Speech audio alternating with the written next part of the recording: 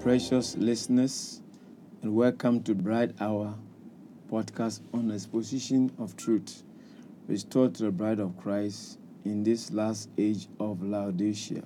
Our Lord and our God, help us this day to know you better as we go through today's episode in the name of Jesus Christ.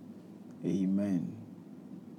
We will read Malachi chapter 4 from verse 5 to verse 6 for today's episode to deal with two main accusations the religious world is using to condemn this glorious message of this day. Malachi chapter 4, verse 5 and 6. Behold, I will send you Elijah the prophet. That looks like the literal man coming back.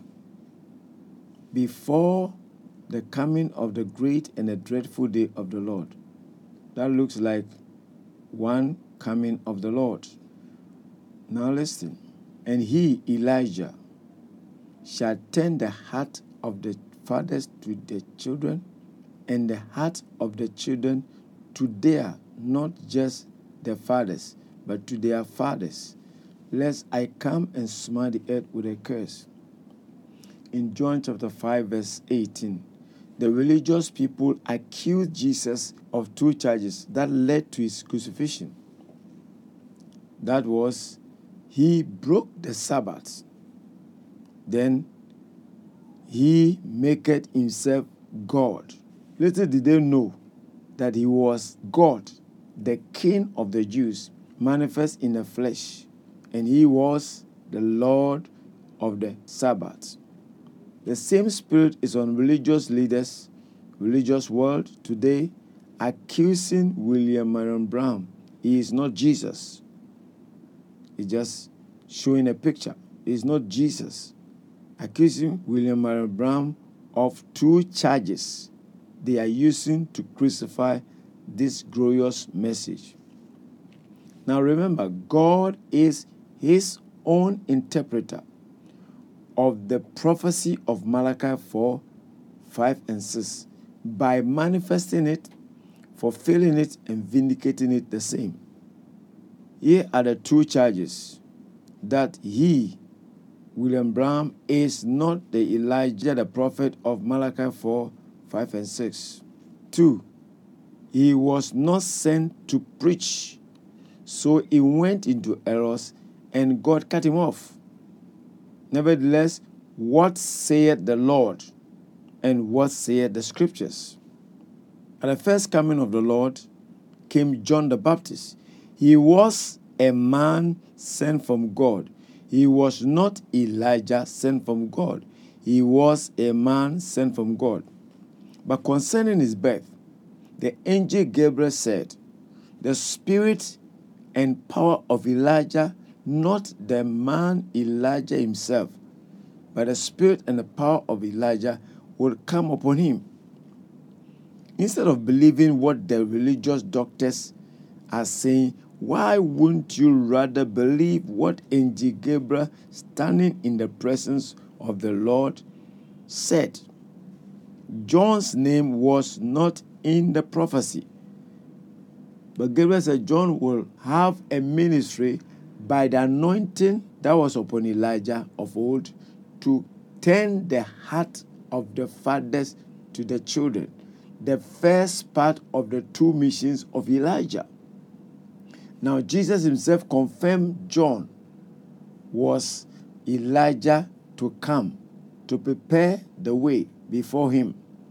Elijah by his ministry, not the man Elijah.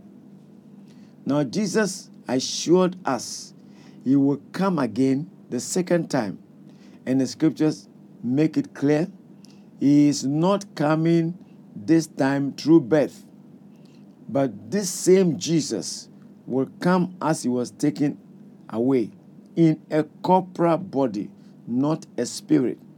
If John fulfilled the first part of Elijah of Malachi 4, 5, and 6, the second part of Malachi 4, 5, and 6 will be fulfilled by Elijah at the second coming of the Lord. When Jesus interpreted Malachi 4, 5, and 6, in Matthew 17:11-12, he said Elijah will prepare the way before him, and Elijah will restore all things.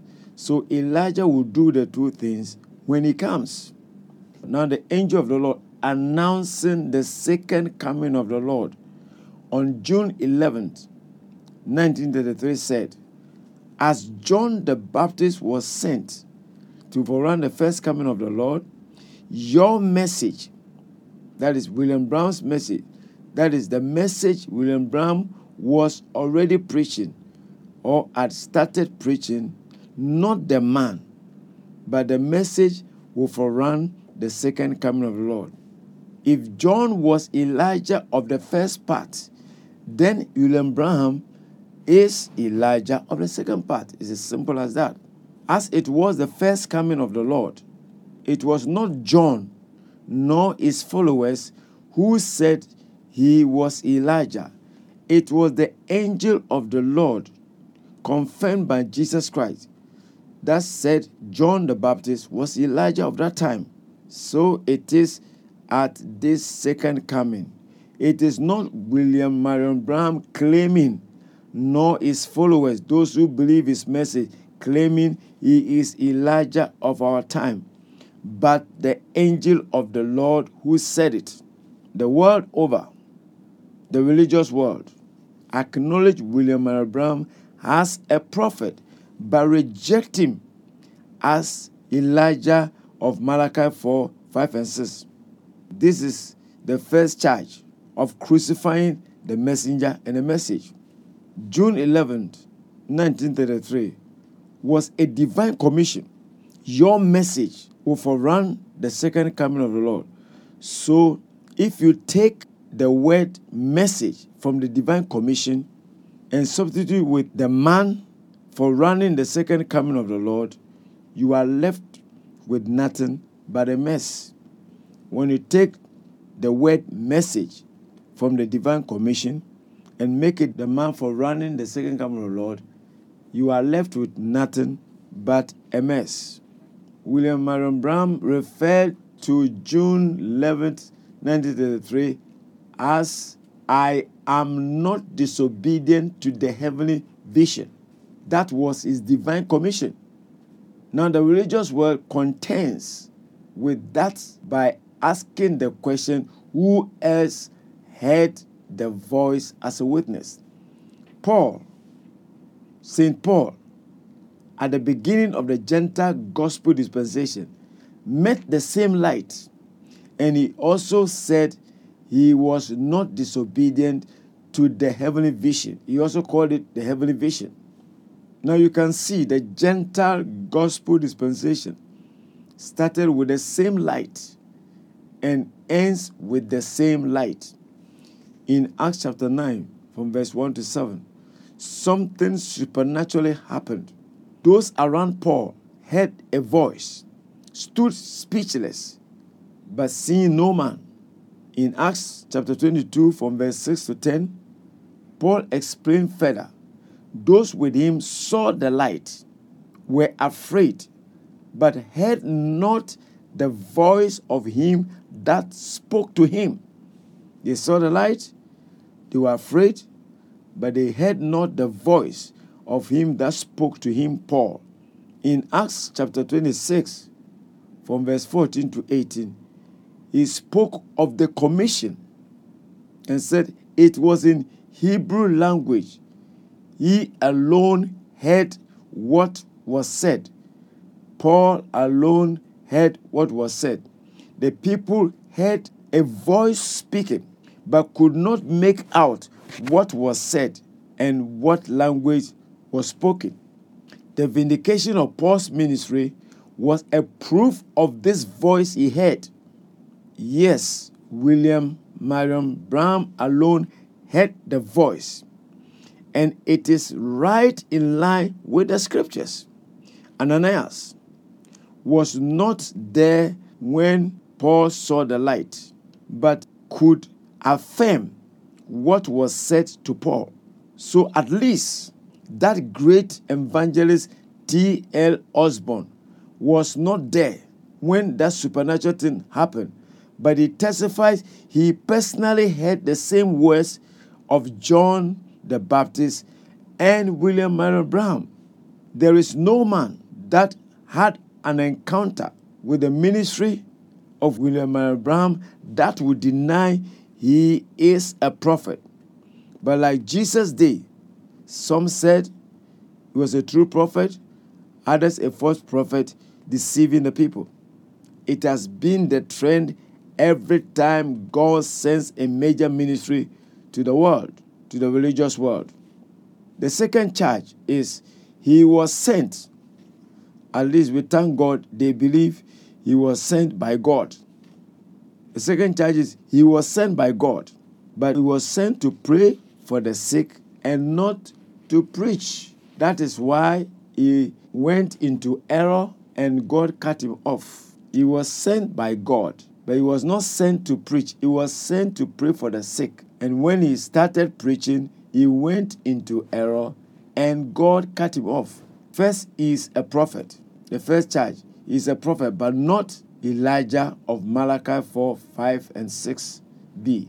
Then he was to pray for the sick. He was not called to preach, to be a preacher. Now, the Old Testament prophet delivered their messages mainly by visions and prophecies. But John the Baptist, the first forerunner, came preaching his message of repentance. Jesus Christ, the God prophet, followed preaching his message. So we can see that a New Testament prophet is a preacher. Outside the prophetic role of being a mouthpiece in visions and prophetic utterances, the New Testament prophet is a preacher. The New Testament prophet is a preacher. Finally, before the angel of the Lord commissioned him with the gift of divine healing in 1946, he had already commissioned him with a message to preach. When he said, your message will forerun the second coming of the Lord. When God told him to do the work of an evangelist, what do evangelists do? They preach the gospel for salvation of souls, for healing, and for deliverance. It is a lie that God cut off William Marion Branham because he went into preaching instead of praying for the sick. It is also a big lie that William Marion Branham went into error because he was not a preacher to preach. Remember again, it is his message, the truth of God's word that he preached, that is for running the second coming of the Lord. The message is the spiritual food in this due season of the second coming of the Lord. In closing, how can God send a prophet, a dispensational prophet, only to come and pray for the sick when Christendom today is more apostate than ever? God bless you, and let he that has an ear hear what the Spirit of God is saying to the churches, a message to forerun the coming rapture. I bless God for you listeners. Stay tuned. Share the link to bless someone else. And remember to subscribe to this podcast on iTunes and Google Podcasts for new episodes every Wednesday. Once again, Shalom.